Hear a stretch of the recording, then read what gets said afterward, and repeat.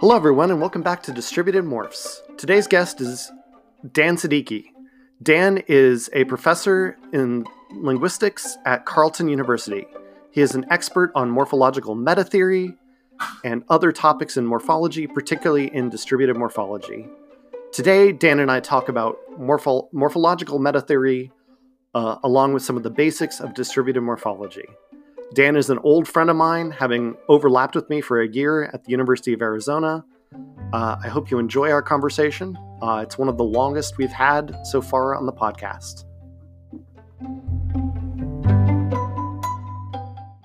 Hey, Dan, how's it going? Pretty good. How are you doing? I'm doing all right. So I'm so glad you're able to join us today. So I want to start off by talking about, I know you co-edited a book on morphological meta-theory. So I guess let's just start off. Can you tell me what the hell you mean by this term meta-theory? So meta-theory is shorthand really for philosophy of science. Philosophy of science is, generally speaking, the kinds of rules that we put into making good theories, good hypotheses, what makes good science. My favorite example of meta-theory is the flying spaghetti monster, or Pastafarianism, which is meant to it's meant to showcase like what happens when you do science bad and don't follow the rules of philosophy of science, and you get things like flying spaghetti monster is responsible for gravity.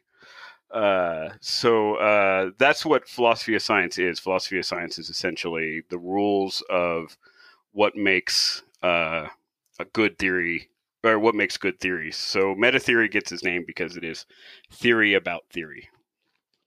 Okay. And so how does that work? So obviously when we're talking about morphological meta-theory, we're talking about the different theories of different morphological theories. Yeah, so sorry, go ahead. No, go ahead. So yeah. I'm a morphologist by trade. Morphology is mostly what I do.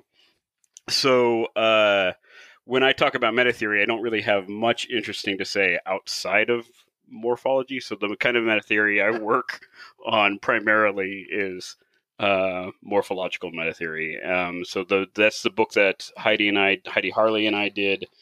Oh, when was that? 2016? Yeah, we finished it in 2016. It took like 5 years to finish. Books always take longer than you think. I have some editor nagging me right now for some overdue proofs on some stuff, and they're not even that overdue, and they're only overdue because of this whole COVID crisis. But yeah. They take way longer than you ever would imagine. Yes, they do. Yeah. Especially like for when that was happening, I think Heidi had just gotten tenure, and I was, or if she hadn't just gotten tenure, she was very shortly afterwards, and I was very early in my career. I was still an assistant, or very early an assistant. Like I think I had my first year in tenure track, and we just had this idea at an LSA where we're like, "Hey, people don't talk about what makes good theory. We're all in different camps. We should totally do that." And then suddenly found ourselves editing a book many years later. Yeah. So yeah, it spirals and it takes a long time, but. Yeah, absolutely. But it turned out to be a very good book in the morphological theory literature because it got people talking that had not been talking for a long time. So what are some of the different like theories that are out there in morphology? So I know we have a wide base of the listeners here. So, you know, some people are very versed in morphological theory and others are really just getting their first exposure by listening to this. So it can be hard to kind of get a view of the whole world of morphology because morphological theory is so insular, which is the thing that we talked about in the book. For instance, way back in the day when you and I were going to the same school, I was vaguely aware as a graduate student that there were like these bad guy lexicalists who were all like let's say lost. But yeah. The first episode was me and Heidi, and I think that we basically talked about them in almost those exact terms. Like that. This is the sense that you have when you study morphology at the University of Arizona. So I had this idea that there were these vague lost souls, but otherwise everybody was doing distributed morphology. It wasn't until I started really working on meta theory that I found that this is really not an accurate description of the world. It is true that in North America, most theories are morpheme-based, and distributed morphology is the kind of king of the morpheme-based theories. But the other half of the world is largely word-based, and I'll talk about the distinction between morpheme and words later on. But in that half of the world, especially when we're talking about Europe, the word-based theories are kind of king. In particular, the one word-based theory that stands out as the equivalent to DM is paradigm function morphology, which comes out of Greg Stump's book in 2001. That is kind of the big current word-based theory. And then there's a bunch of other word-based theories that are smaller, and there's a bunch of other morpheme-based theories such as nanosyntax that are smaller. But those are kind of the two big worlds right now, where kind of unsurprisingly the word-based theories live in Europe, where the main data they have around them at arm's reach is Indo-European languages, which lend themselves to a word-based approach. And then in North America, the data that we have around us are the various indigenous American languages, which tend to lend themselves towards morpheme-based approaches. So this geographic split makes a lot of sense.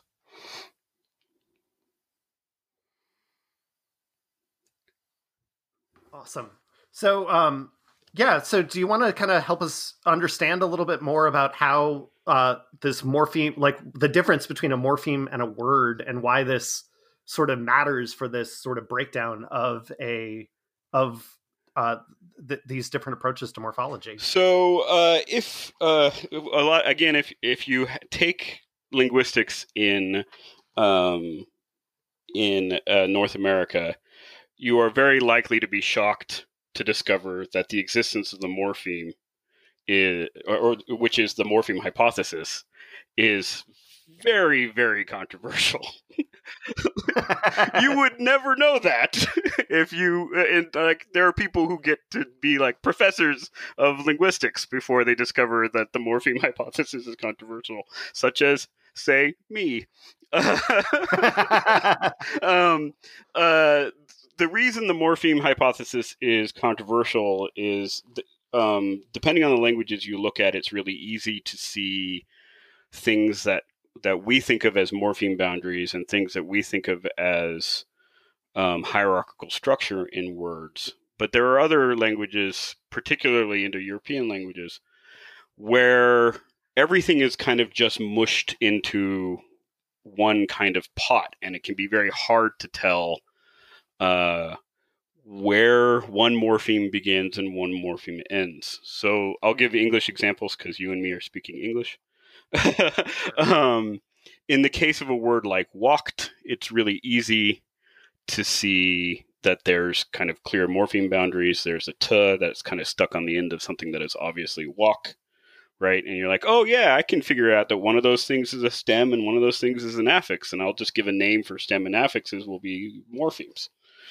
But then you look at a word like ran, and there's no obvious morpheme boundary, like, at all.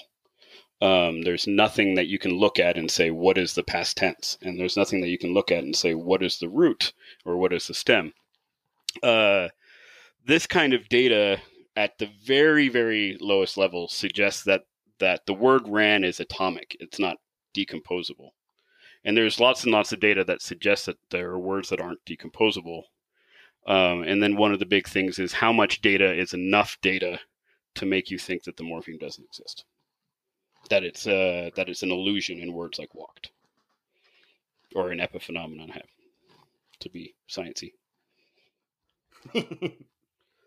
So, and one of the things that came up in a previous episode and then kind of relates to this topic is this notion, and this occurs in both word-based approaches and the morpheme-based approaches, but this question of what of syncretism, right? Particularly that's when we're looking at a paradigm.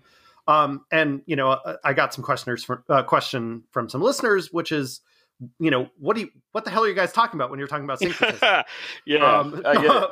I'm just wondering if you'd be willing to help us understand this a little bit more, and particularly how it bears on this question maybe of meta theory or not. Actually, I think syncretism is huge, but in order for me to get to syncretism, if you're okay, I might take a little bit of a long walk. Is that okay? Please take a long walk. Okay, so morphology as a theory, morphology is weird in the domain of linguistics. So when linguistics first got its feet underneath it, so say back in the times of the Grimm brothers, morphology was most of linguistics. And then eventually, when Chomsky syntax started, morphology just kind of started to become a subset of phonology and a subset of syntax. I think it's different from when you went to Arizona, but when I was at Arizona, you had to choose your major, and your choices were syntax or phonology. And those of us who were...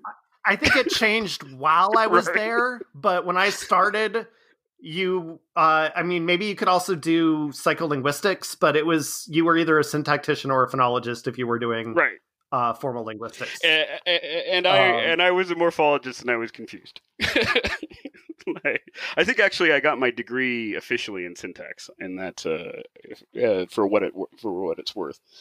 I think I technically have a degree in syntax with a minor in semantics. That sounds vaguely right. There you go. I don't know.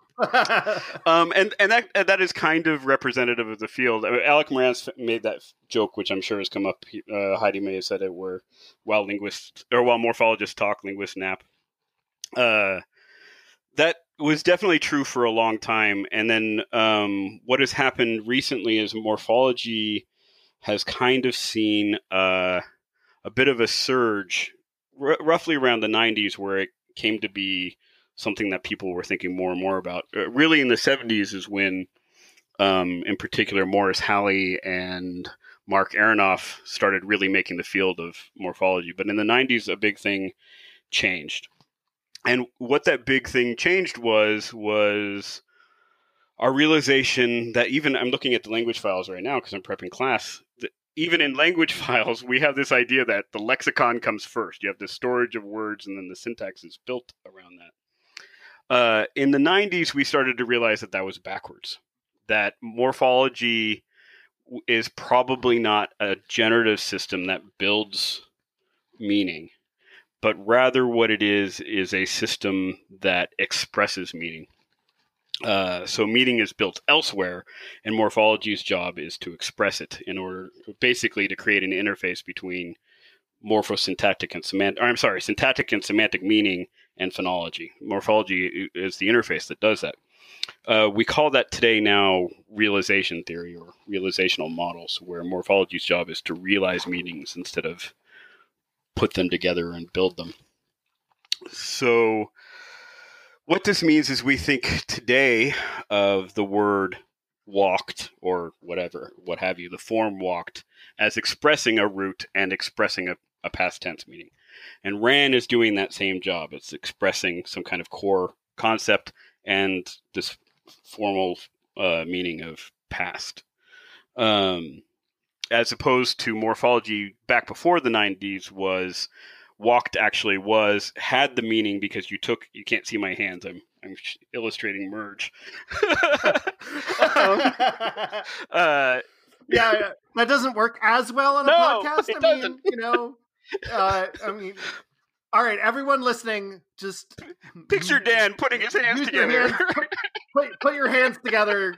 Don't do that if you're driving, though. Keep your hands on the wheel if you're listening while you're driving. So you put together. It used to be the idea that we had with morphology is that meaning was the sum of its parts. You had walk and you had to, and you put them together, and now you have something that is the sum of walk and to, right? That's what we thought morphology was. There's two bits of data that are really convincing that tell us that this is not the right way of thinking about morphology. One is that morphology is not very good at doing its job. So there will be lots of meaning in a word that the morphology is not really signaling to us. So, for example, are in English as opposed to is and am. Are expresses, like let's say, past or plural. It expresses present tense. It can express second person or first person or third person. It does in the sentence "we are ready." Are is expressing the meaning plural. It's expressing the meaning first person, and it's expressing the meaning present. But are doesn't actually mean all those things. If it meant all those things, it couldn't be in these other environments. You couldn't also use it in you are and they are, right? And y'all are. You couldn't use it in all these other environments. So are has really radically little meaning, and it is being co-opted in all of these different environments because we don't need to have maximally contrastive, copulas in all these different environments. It turns out we don't need it. Efficiency wins here, right? Right. So one of the things that we notice that one form doing multiple jobs all over the place is kind of endemic in language. And this one form doing multiple jobs is what is called syncretism in the field of morphology. This comes from the idea that if you did draw a paradigm of all the different forms, multiple cells in a paradigm have the same form. Yes. Right. And so if we drew out, if we took the English be forms, for instance, right, and we just said logically we would expect, if this were a logical system, right, quote unquote, we would expect that, every form in the plural would have a distinct form for right. Are. It would be we are, y'all, arm. Yeah, exactly. And we don't right. see that. So the fact that R is the same across that system, it shows that it's a syncretic form. So if morphology were the way that we thought it was before the 90s, morphology would be information adding, right? So for every bit of meaning that gets added, there should be a little morpheme that goes onto the word and adds that extra meaning, right? So you should have something on the end of to be or a form of to be that tells you that it is singular or plural, and that tells you that it is present or past, and that tells you that it is first person, second person, or third person. If you just do the math, that means that you should have 12 different forms for to be in English.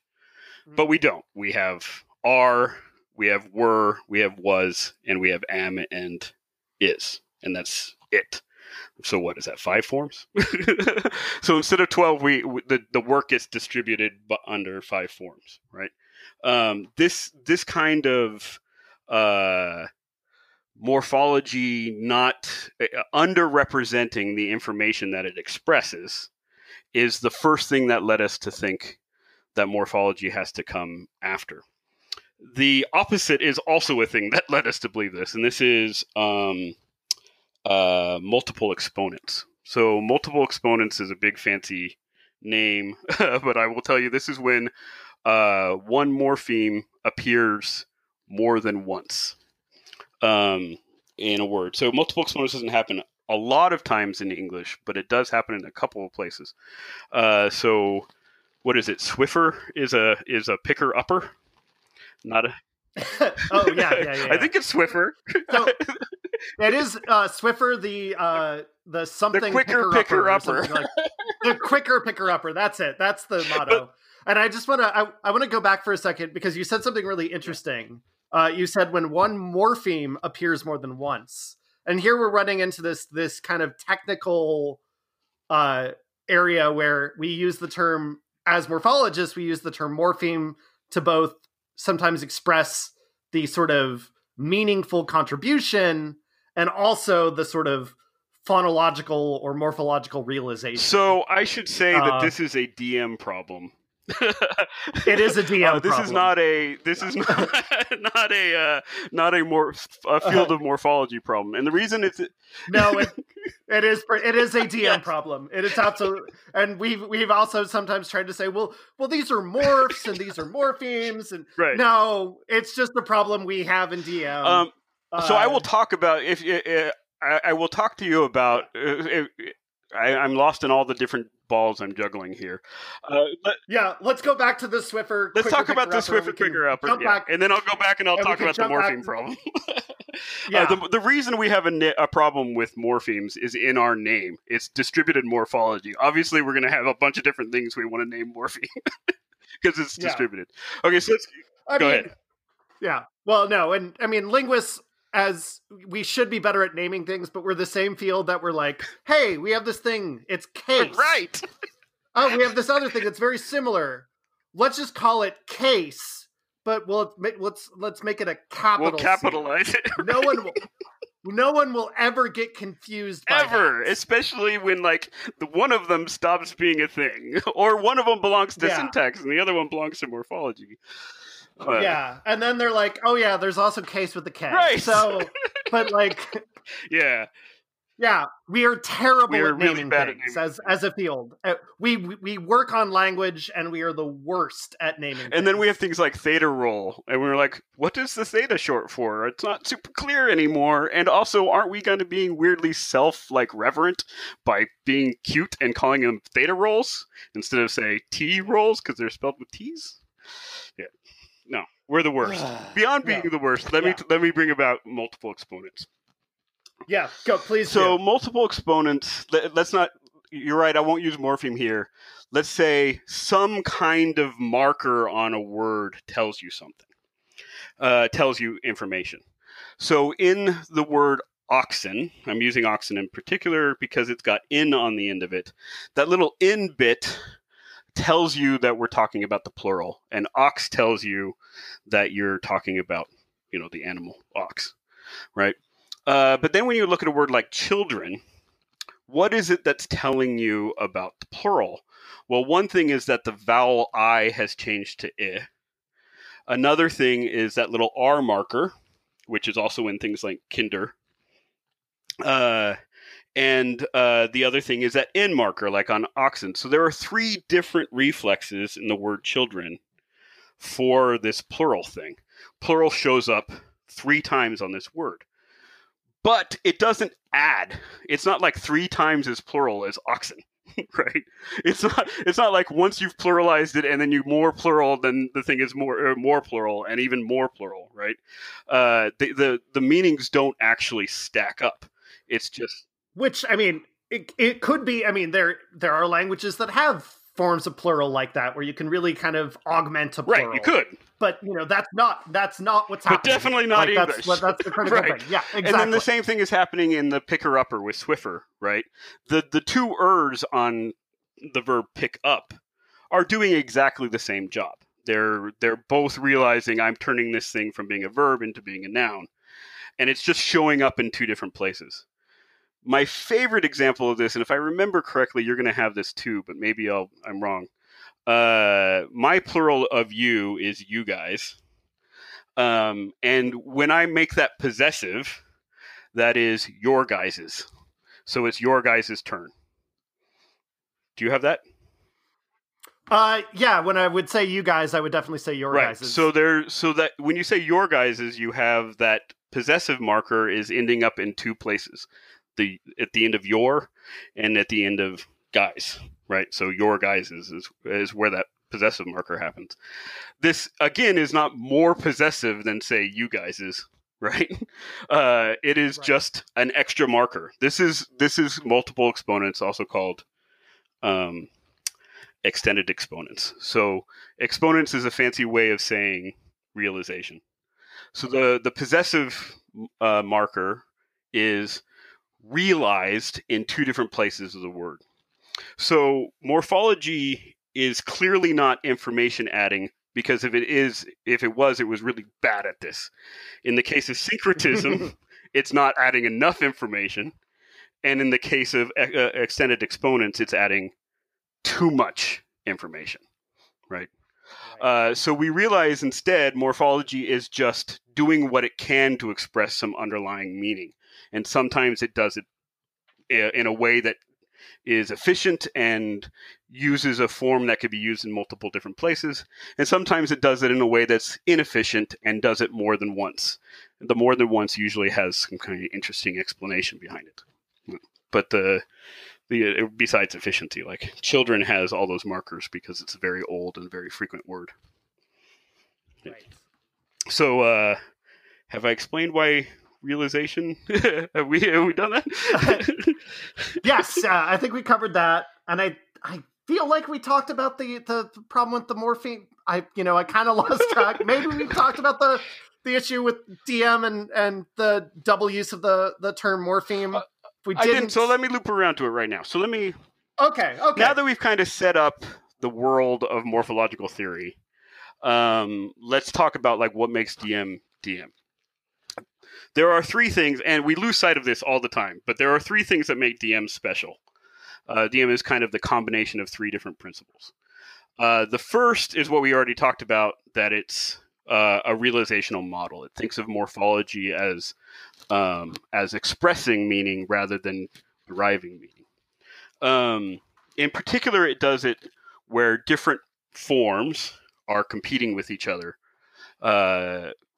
If you go say a sentence and it has a copula in it, you have these 5 different is forms: is, are, were, was, and they are all competing with each other to which one expresses it, which one ends up getting to be in the sentence. Language is a big game where you want to play and you try to win by getting in. This competition model is adjudicated through what we in DM call the subset principle, but the rest of linguistics calls the elsewhere principle, which is just pick the best one for the job. And if there isn't one that does the job perfectly, pick the next best one for the job. And you'll eventually end up with one that's like, I can do anything. You'll end up with more or less a default. Yeah, so in English you have this affix ing that I've been studying for like 10 years. I've also studied it for yes, a lot. You and I have both have done a lot of... ing shows up wherever the hell it wants to. I'm sorry I've said hell in your podcast, but I'm a linguist. I had to mark the last one as explicit because of how much Megan and I swore. Cool. So, so I don't feel bad about saying hell. Ing shows up wherever the hell it wants to because it is so radically underspecified for content. It doesn't mean much, so it can go virtually anywhere. I'm oversimplifying. It does mean a little bit of something, otherwise it would be all over the place. But it doesn't mean very much. Right. But it shows up on nominals, it shows up in the verbal system, it shows up on adjectives. It really does. It is, and we can argue about whether or not it's the same ing or not. But yeah, there's this morpheme that shows up just over and over everywhere. Again. Yeah. So, and you expect this if the thing that is adjudicating your competition is the elsewhere principle. You expect something that is a default to show up like just everywhere, right? So that is how we do realization in DM. The other thing that makes us different is that we believe in morphemes. So the contrast here is, do you believe in morphemes or do you believe in words?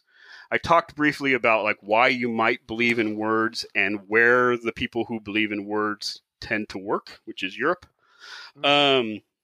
There are some reasons why you would want to believe in morphemes, even though you can't find morpheme boundaries in words like ran, or say divinity, right?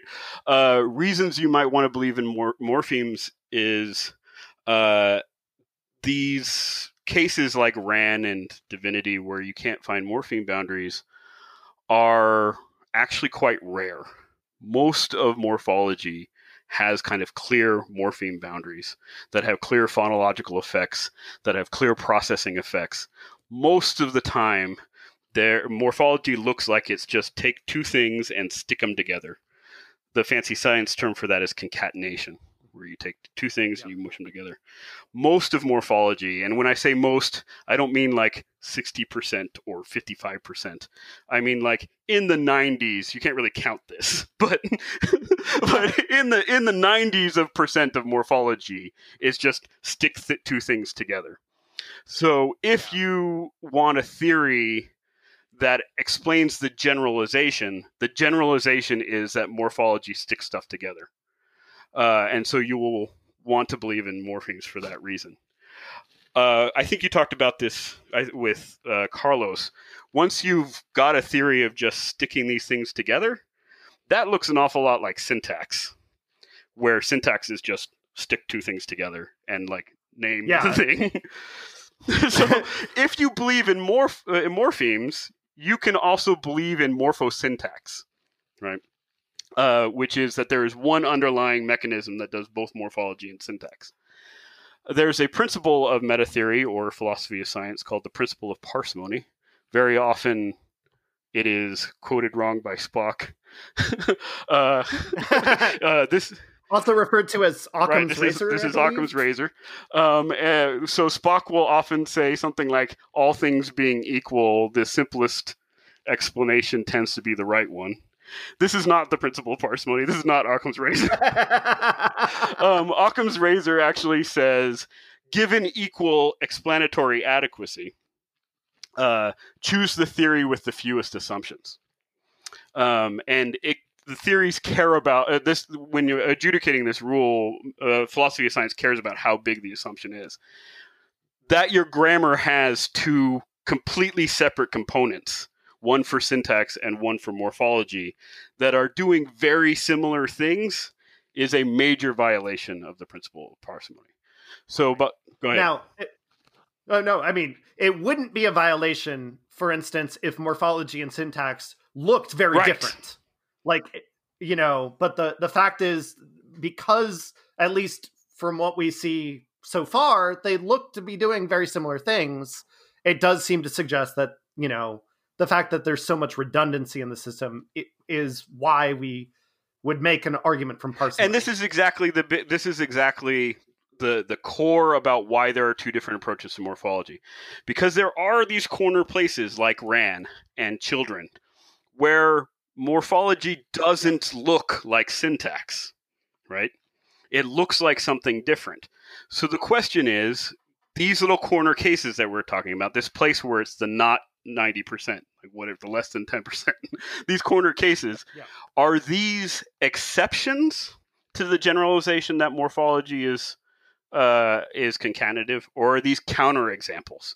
And now you get into the unbelievable quagmire of what's the difference between an exception and a counterexample. But if you think these are counterexamples, then you're not violating parsimony by assuming that morphology is a different thing. If you think these are exceptions and have exceptional explanations, then you would be violating parsimony to assume a different mechanism. And that is why there are two totally different branches of morphology, whether or not these things are exceptions or counterexamples. Right. So we think they're exceptions, and so we believe in morphemes, and we have a morphosyntactic module. And everything is elegant. We love us some elegance in the middle of the world. Everything is simple. All of language comes down to take two things, put them together, and then label the new thing. So that is what the morpheme hypothesis buys us. But in order for it to buy us that, the cost we pay is that we have to say that all these weird things like RAN, which fall under a heading called stem allomorphy, All these weird things are exceptional. And it is not a coincidence that when I am acting like a morphologist and not a metatheorist, I work on stem allomorphy. So, because that's the weird pile. That's the hard pile. So that was two things. One, it's realizational. The other is morphemes. The third one is actually key to distributed morphology, and this gets to why we are bad at naming things. For a long time, when we were trying to decide what a word was, for like the history of linguistics, when trying to define a word, we would run across a problem that there were kind of three different definitions for word. One was the phonological domain, which we are very confident exists. There's a phonological domain of a word. Another was the syntactic domain, which we are confident exists in the sense that their syntax has terminal nodes, and those are things, right? And the other one is the semantic domain, the place where meaning exists, the lexical meaning exists.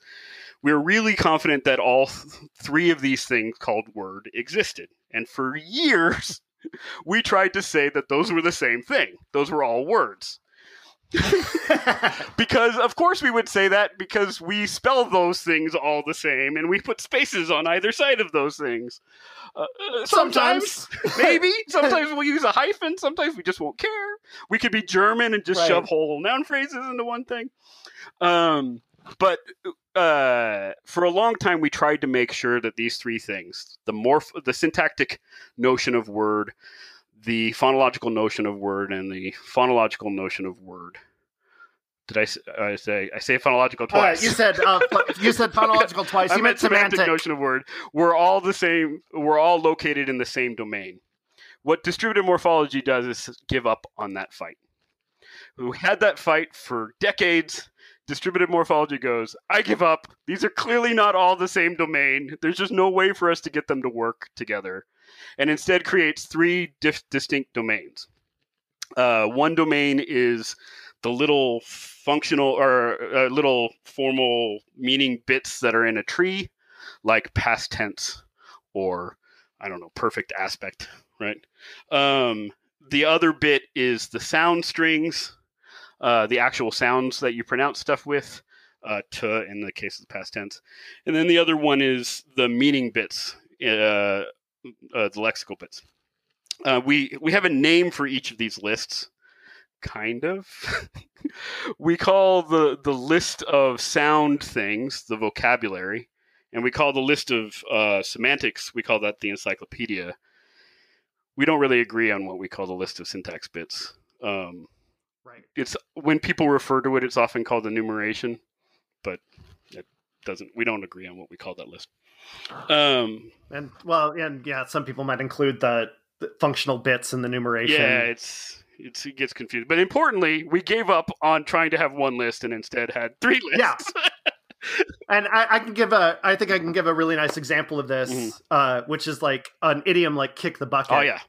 Which very clearly has, encyclopedically, when you take that that idiomatic interpretation, it has semantically a singular semantic meaning, which is die, but has a bunch of separate, what we would call words, that are obviously separate syntactic nodes, and obviously also separate, phonological units.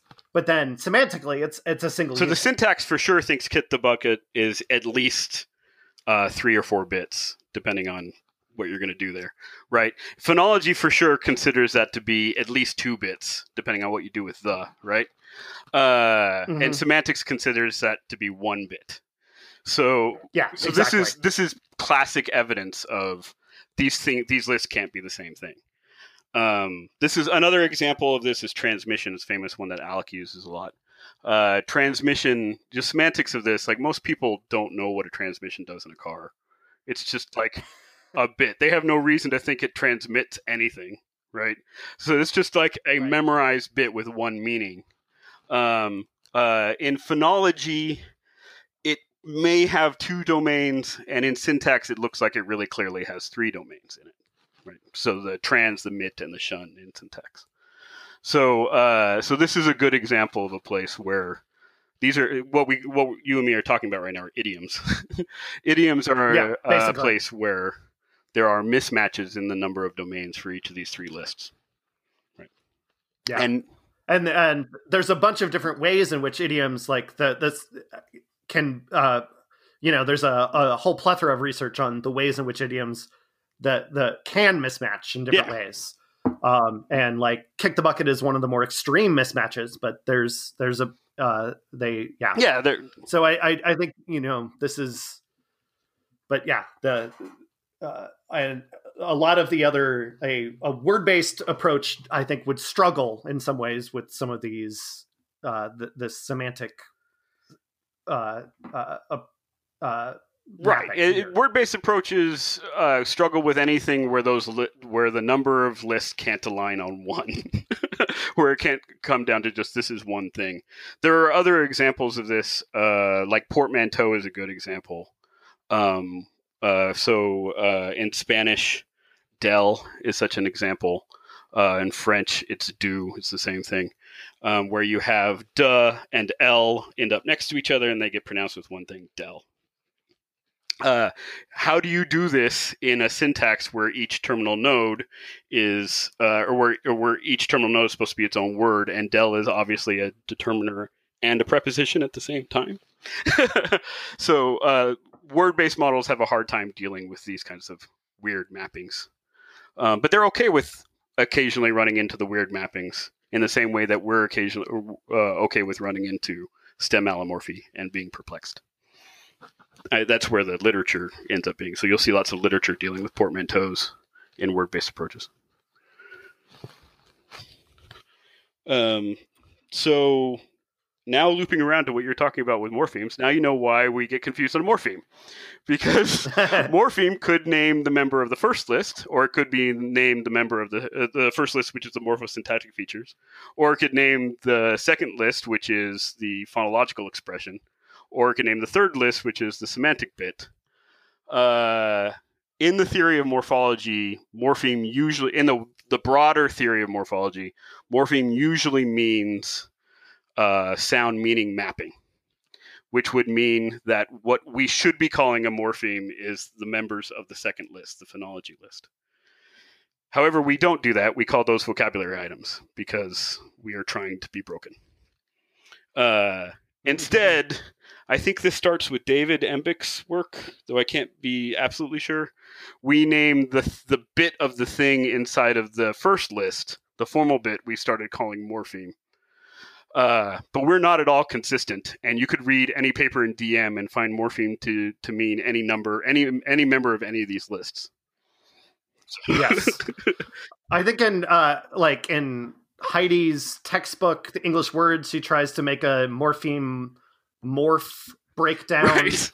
And I think that I feel like that is something she tried to do in that book. But I could be mistaken. That might exist elsewhere as well. So me and Jason, we are very inconsistent about this. Me and Jason did something shameful, and we tried to make a distinction between a listeme, which will be the phonology bit, and a morpheme, and then we tried to coin the word monolistemicity. But that was shameful, and it didn't take. No, listeme is also listeme exists. Yeah, it's a mess. It's a mess. So there you go. There's our mess of DM.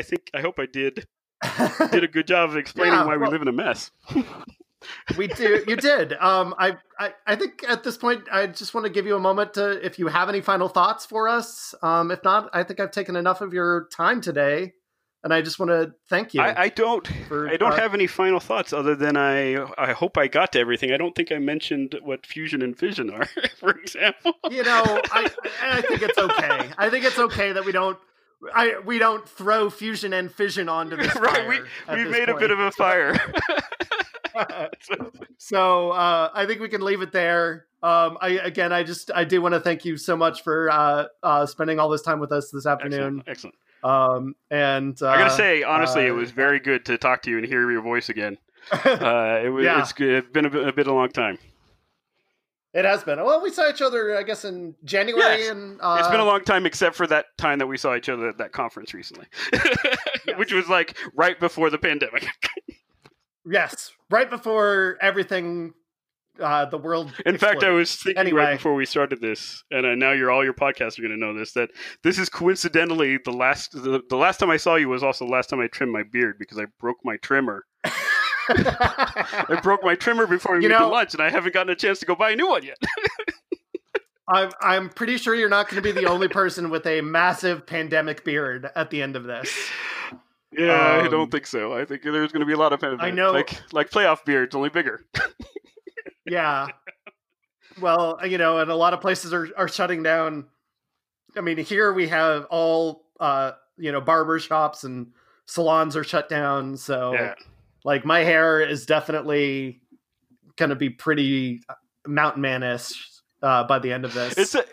Because if it weren't bad enough that the whole world, the whole field of science thinks of linguists as the Slavs, now we're all going to be like long-haired and bearded. Well, it's not the whole world of science, because like the hard sciences, they're the ones that they're pretty Slavic. Right, no, it's the social scientists that think of us as Slavs. Social sciences, and especially humanities, right. Because we're kind of at the intersection of social sciences and humanities. Humanities are the people that show up in like dark suits and like really nice, everything has been like tailored and fresh haircuts and all this stuff. And the linguists are the ones that are like, I just pulled this out of the bottom of my hamper. Where it was tied up in a rubber band, apparently. Yeah, exactly. Yeah. Who wants to hear about Malagasy? And so, yeah, we do have a bit of a reputation. Yeah, we do. All right, brother. Anyway. All right, man. I will catch you later. Thank you so much.